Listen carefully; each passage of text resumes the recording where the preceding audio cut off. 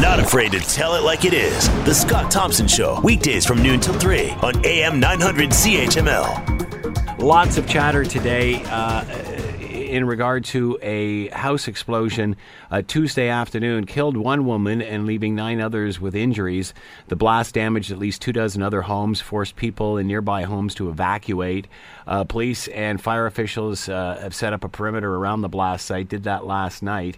And Mississauga Fire Chief Tim Beckett says homes suffered extensive damage. He says only when the site is safe and secure will residents be allowed back into their homes. Couldn't say when that's going to happen. Adds that the cause of the explosion at this point is not known. Mississauga Mayor Bonnie Crombie brought up a good, a valuable point, and that being that this was before a lot of people got home from work. So if you've seen the aerial shots of this neighborhood, it's just amazing, the debris field and how far pieces of this home scattered. We've got a clip here from the fire chief. We'll start with that. We're going to have a team of building inspectors and fire inspectors working the area to determine what types of damage that we have. And the police chief had this to say. We want to thank the first responders for the outstanding work that they have done to allay fears. Residents were concerned for the uncertainty, what had happened, what will it happen again? And we want to thank the first responders for being present to help with our resident safety. And also, I should add that there was also lots of chatter on social media in regard to how the community stepped up and helped each other in this time of need. And, obviously you can imagine, especially when you see some of the footage of right after this explosion, how the place looks like a war zone with pieces of debris literally scattering, a full block area, and people just standing around wondering what the heck just happened. Obviously, as you heard the police and fire chief say, until the whole area is secured, they can't even begin to figure out what has happened. There's lots of speculation at this point.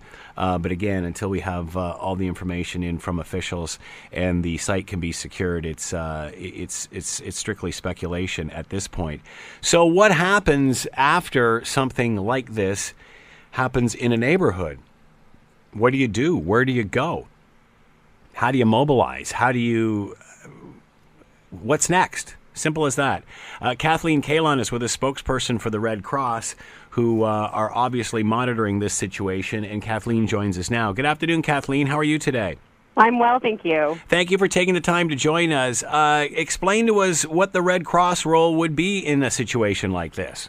So yesterday, when we heard of the explosion, we actually just mobilized our teams and were on alert because we thought that we could, our assistance could be requested, and it was requested. We've been working with municipal officials to help support the people who have been evacuated from their homes.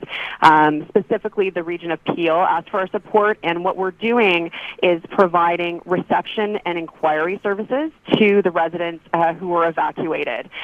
What that means is, registration is really important because it helps families find one another when something like this occurs. So as you mentioned, this happened while people were at work. So if you think about that, maybe 2 family members were separated, that they were at their own workplace, and when they found out the news, they didn't know where each other was. So we register people. We helped 5 people, or 5 families be reunified who had been separated.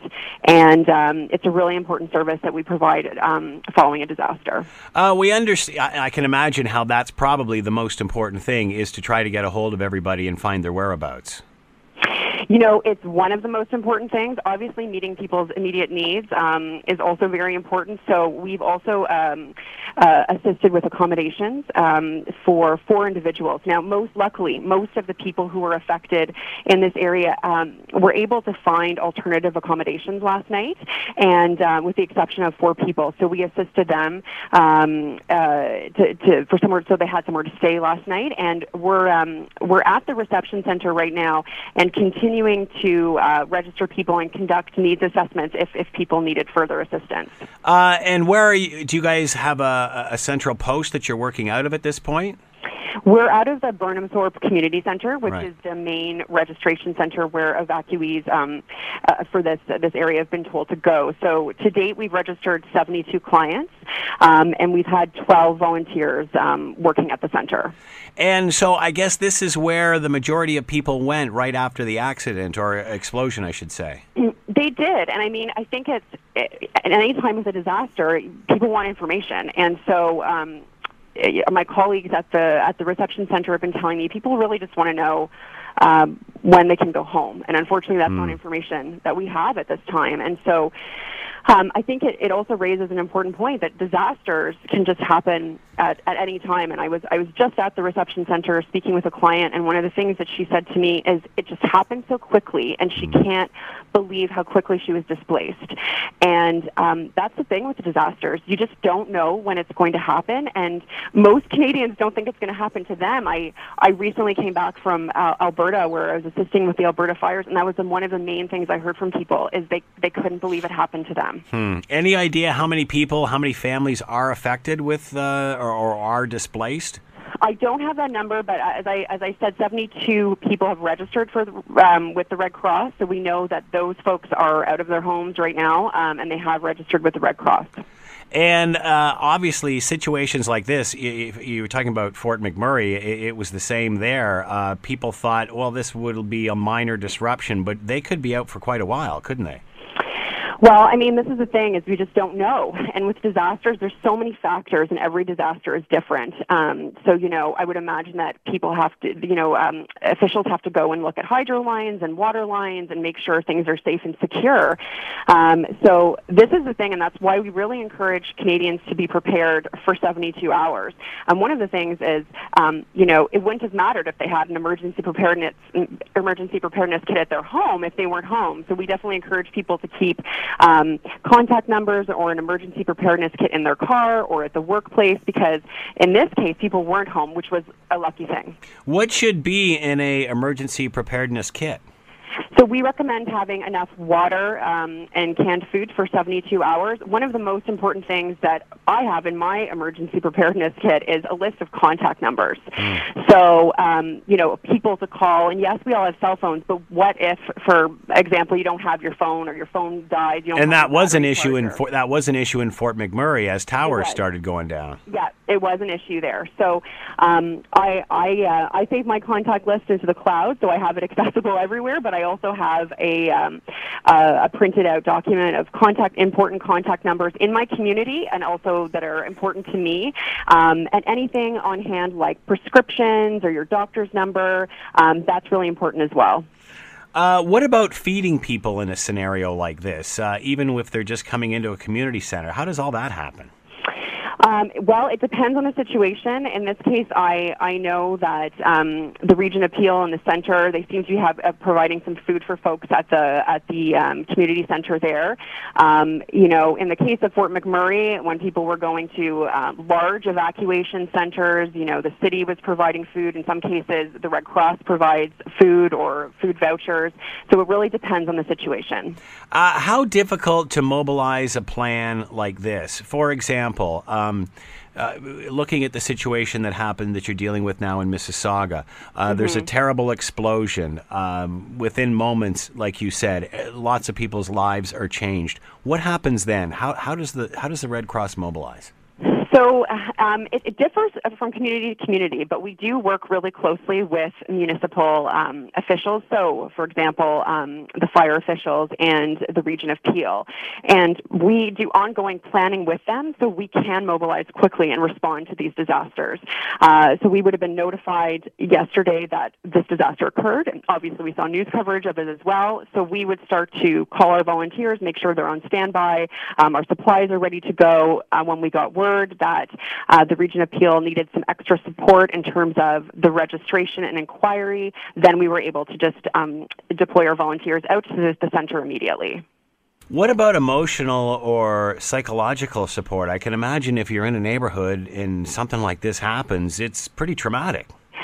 is. It is extremely traumatic. I can't speak for the region of Peel and Fire in terms of what they're doing there. I know our volunteers, are trained to also provide comfort and care to people when they come in, because they have been through a traumatic experience. And I can say I was just at the reception center, and a woman came in, and I wouldn't say she was distraught, but she was just in disbelief. Yeah. And it's really, I just listened to her and to what she was going through, and I think sometimes people they need someone to listen. At this point, it would appear that any immediate danger is over. How does your role change as you move forward with this? So we do work really closely with municipal officials, and this is the case for this explosion. And so if the region of Peel needed additional services, then we would work with them on that based on the needs of the evacuees at this time. Are you surprised that there was only one fatality in something like this? I'm thankful that there was only one fatality. I mean, I think Mayor Crombie made a very good point that people were at work, and I think everyone is really thankful. Of course, our condolences go out to that family, because there was one fatality, and we can't forget that. So our condolences do go out to the family of that individual. We've also heard lots about, specifically on social media, about how the community did come together and try to help each other out as much they could in the aftermath of all of this. Can you add anything to that? I think I have seen the best in humanity come out through disasters, and it's there's so many crazy things that go on in the world, but when disasters happen, I have seen communities come together and help their fellow residents, their neighbors, and it really it always makes me proud to be Canadian. It makes me proud to be in Mississauga, and I think that this is not uncommon, and I'm so happy to hear it happened again. We were just hearing, oddly enough, a few days ago, statements from the Red Cross saying how much had been donated over the course of the Fort McMurray Fund, and the same sort of sentiment there. It was amazing the way people rallied around that disaster. Oh, it was incredible. I went out to Alberta, hours after the evacuees started leaving, and the support for the people of Fort McMurray has been absolutely incredible and very, very moving. It really was not just in Alberta. It was from coast to coast, and we at the Red Cross, we just want to thank Canadians as well for their continued support, not just for the people of Fort McMurray, but for their continued support. And ditto, that goes back at you. Thank you for having these templates and preparedness plans already, so when things do like this happen and we're all standing around wondering what the heck to do, you people come in and offer what you can in order to get to get comfort to these people. Kathleen Kahlon has been with us, spokesperson for the Red Cross. Again, Kathleen, pass along. Thanks so much for all the great work that the Red Cross does. And if people so feel inclined to make a donation, where can we go, Kathleen? What's the best way? So we're actually not taking donations for this specific response, but what we do say is we gratefully accept donations to our Canadian Disaster Relief Fund. It basically enables us to be able to respond like we did today and yesterday. So no emergency, nothing needed in regard to the Mississauga explosion from the community? Not at this time, no. All right, Kathleen, thanks very much. Good luck. Thanks so much. Bye-bye. Kathleen Kahlon has been with us, spokesperson for the Red Cross. Fire officials say they are still not sure what may have caused the explosion of a home in Mississauga, which literally just changed a neighborhood, and certainly a block of that neighborhood within split seconds. And it's great to see that people like the Red Cross are in place, so when these emergencies do happen, big or small, they can get in and provide some comfort and some guidance for people.